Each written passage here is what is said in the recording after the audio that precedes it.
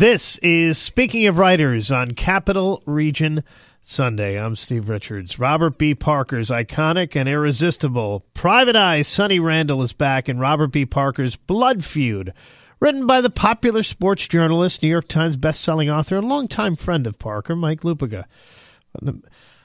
In Lupica's first installment in the popular series, the stakes are higher than ever as Sonny Randall races to protect her ex-husband and his mafia family from the vengeful plan of a mysterious rival. Sonny is on again with Richie Burke, the ex-husband she never stopped loving and never seemed to be able to let go, despite her discomfort with his mafia connections. When Richie is shot and nearly killed, Sonny is dragged into the thick of his family's business as she searches for answers and tries to stave off a mob war. But as the bullets start flying, Sonny finds herself targeted by the deranged mastermind of the plot against the Burke family, whose motive may be far more personal than she could ever have anticipated. Robert B. Parker was the author of 70 books, including the legendary Spencer detective series, the novels featuring Chief Jesse Stone and the acclaimed Virgil Cole Everett Hitch westerns, as well as the Sonny Randall novels, winner of the Mystery Writers of America Grand Master Award, and long considered the undisputed dean of American crime fiction. He died in January 2010. Mike Lupica, prominent sports journalist, New York Times bestselling author, more than 40 works of fiction and nonfiction. Happy to have Mike Lupica join me here on Speaking of Writers. Mike, welcome to this program. Thank you, Steve. It's amazing. I never thought I'd write 40 books, and I'll bet you Bob never thought he was going to write 70. But writing this book has been one of the happiest experiences of my entire career. So, Mike, how did you get to know Parker, and how did you get selected to continue this series? Okay, I'll try to keep this as short as possible because it's a good story. I was friends with Robert B. Parker before we actually became friends. I picked the Godwolf manuscript off the shelf at the old Brentano's on Boylston Street when I was at Boston College. That was his first Spencer novel. And this began a literary friendship that lasted till he died and beyond. I have read all the Spencers, all the Jessies, all the Sonnies at least twice, and I've read all the Westerns too. And we first met, our friendship was really based around baseball. We first met when I did a PBS piece, I think in the late 70s, early 80s perhaps, about the Red Sox-Yankees rivalry, and I went and visited him at his home in Cambridge, the famous house. He lived on the bottom floor. Joan lived on the top, and they had a common area in between, and they were madly in love, and the love affair continued till he died, and then Joan passed away, sadly, a couple of hours after Bob did. And so we would appear on radio shows sometimes, and then I started writing mysteries, and he was very supportive when I did that. I wrote 3 mysteries back in the 80s and 90s about a New York investigative television reporter. And so the friendship continued. Mostly it involved emailing on baseball nights in the summer. And then, so cut to, I am up, as interestingly enough, up in Manchester, Vermont, early last summer. My daughter rides, and my wife and daughter were up there. And Esther Newberg, my agent, represents the Parker estate now, Daniel and David Parker, the sons. And I said, Esther, I just read Spare Change, which was the last Sonny that Bob had written. I said, how come nobody continued that? Spencer went on, Jesse went on, the Westerns went on. And she said, I don't know, I'll find out. She calls Ivan Held over at Putnam, and he says, she calls me back an hour later and says, Ivan would like to know if you'd write a sample chapter. And I said, no. I wasn't looking for extra work here. I have enough to do. She said, shut up and write the chapter, which I did. That chapter, I wrote it the next morning. It is pretty much the first chapter of Blood Feud. And as soon as I started writing the scene between Sonny and Spike, I felt like I was exactly where I was supposed to be. And I felt like I had gone all the way back to being that kid at Brentano's when I read the Godwolf manuscript. Chatting with Mike Lupica here on Speaking of Writers. He has written Robert B. Parker's Blood Feud, continuing the Sonny Randall series. So what's it like writing someone else's series? It's when I began my book tour for Blood Feud at the Mysterious Bookshop in New York City, Otto Penzler, who's the boss there, he asked me that question, and I said, you know what?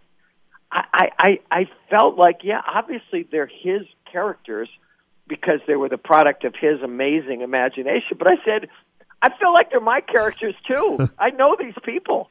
These people have been talking inside my head for as long as I've been reading Bob Parker, not just Sonny and Spike and Susan Silverman, but all of the characters in all of the books. And so as I've gone around the country to talk about the books, I tell the Parker fans, listen, we're exactly the same. I love these books as much as you did. I might love them more than you did. So I knew the job I was taking on. I said, your high standards are my high standards. And these books, the wonderful part of this has not just been the reception I've gotten from the readers. These books have gotten the best reviews I have written 40 books. I've never gotten reviews like this. Publishers Weekly, Kirkus, Booklist, Book Reporter, Real Book Spy, and the coolest thing that any of them said, I thought, was that if this character were not named Sonny Randall, if she were named Samantha Jones, and you read this book, you'd want it to be a series. And to me, that was pretty cool. Where did the idea for this story come from, Mike? It's funny. I had started out writing another plot, and it was going to deal with a powerful guy. This will sound crazy. A powerful guy in cable news who gets involved in a harassment case. I know nothing like that could ever possibly happen. No, nothing. So anyway, but this was well before the conga line of guys started to go to the place that my sons call Weinstein Island. Okay, and I sent in the first pages, and my brilliant editor Sarah Minich said, "Okay, you have got these characters down. We love the attitude and the sound." But she said, by the time the book comes out, it's going to feel like, you took bits of pieces from the tabloids, even though this stuff happened after you started writing the book. And here was where being a Deadline columnist helped me. I said, okay, I'll have another idea by the end of the day. And my wife and my agent and anybody who knew me said, you were extremely well behaved about this. I said, you know what? She was right. I called her up later in the day and I said, Richie gets shot. It has to do with his father's past. She said, love it. And I just started again the next morning and just blew through this. I knew these characters. I had a couple of old gangsters and an old story and a big surprise in this book that I didn't know was coming until I wrote it. And when something like that happens, you think, oh, my God, I do have the best job in the world. Chatting with Mike Lupica here on Speaking of Writers. Robert B. Parker's Blood Feud, a Sonny Randall novel, is his new book. You're keeping very busy. You have a podcast, which I want to ask you about in a minute, and you just had another book just come out last month, right? No slam dunk. I've continued my career writing for young readers, which was quite accidental. It began with Travel Team in 2004, and that was about 5 million books ago, and 15 bestsellers ago. And my wife, sometimes I'll be working on two at once because I love to write. It's not a hardship, believe me.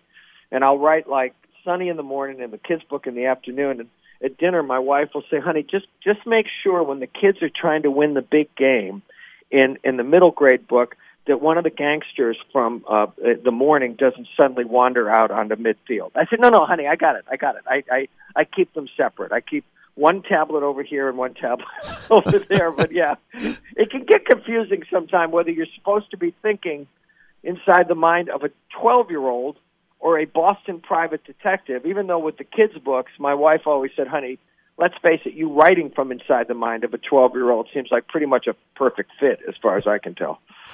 I mentioned your podcast. I listened to your most recent one. You had the great Pete Hamill on. What was he like to be around? Oh, my God. He's the most generous person.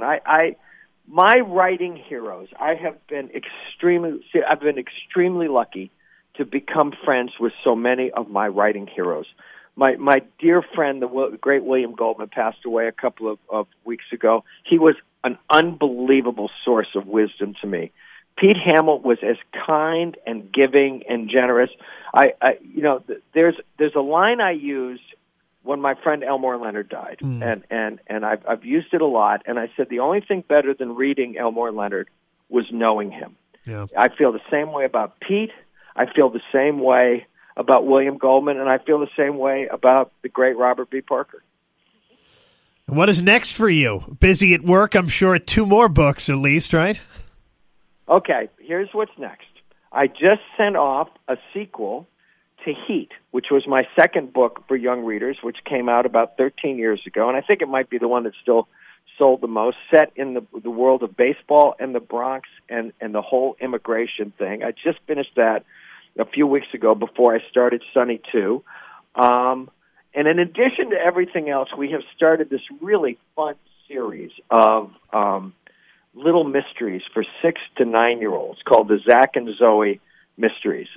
Pictures, and they're about 50 pages long, and we've done really well with them. And so I'm going to do a couple of those next year, and I'm going to start a new book for middle graders that I'm not quite sure what it's going to be about, but again, it'll be a 6th or 7th grader trying to do something great in sports. And Sunny, too, again, 5 chapters in, and when I get off the phone, I might write one more chapter before the day's over. If you had to name one book that made you who you are today, Mike Lupica, what would it be? What one book that I read? Yes. I'm going to give you 2. Okay. One is the one I've already referenced, the God Wolf manuscript, because it made me want to write books like I have out now in Blood Feud. And then there's another one that was written by Mr. Goldman that I call one of the great stories in the history of stories, and that is The Princess Bride, which will be on bookshelves forever. And it was Bill's an amazing career. It was his finest moment. And I'll just tell you this really quickly. When I was on tour for No Slam Dunk, I started asking the kids, 3rd, 4th, 5th, 6th graders, did you ever read or do you know about The Princess Bride? Just about every hand in the room would shoot up. And we started taking videos of me taking that question.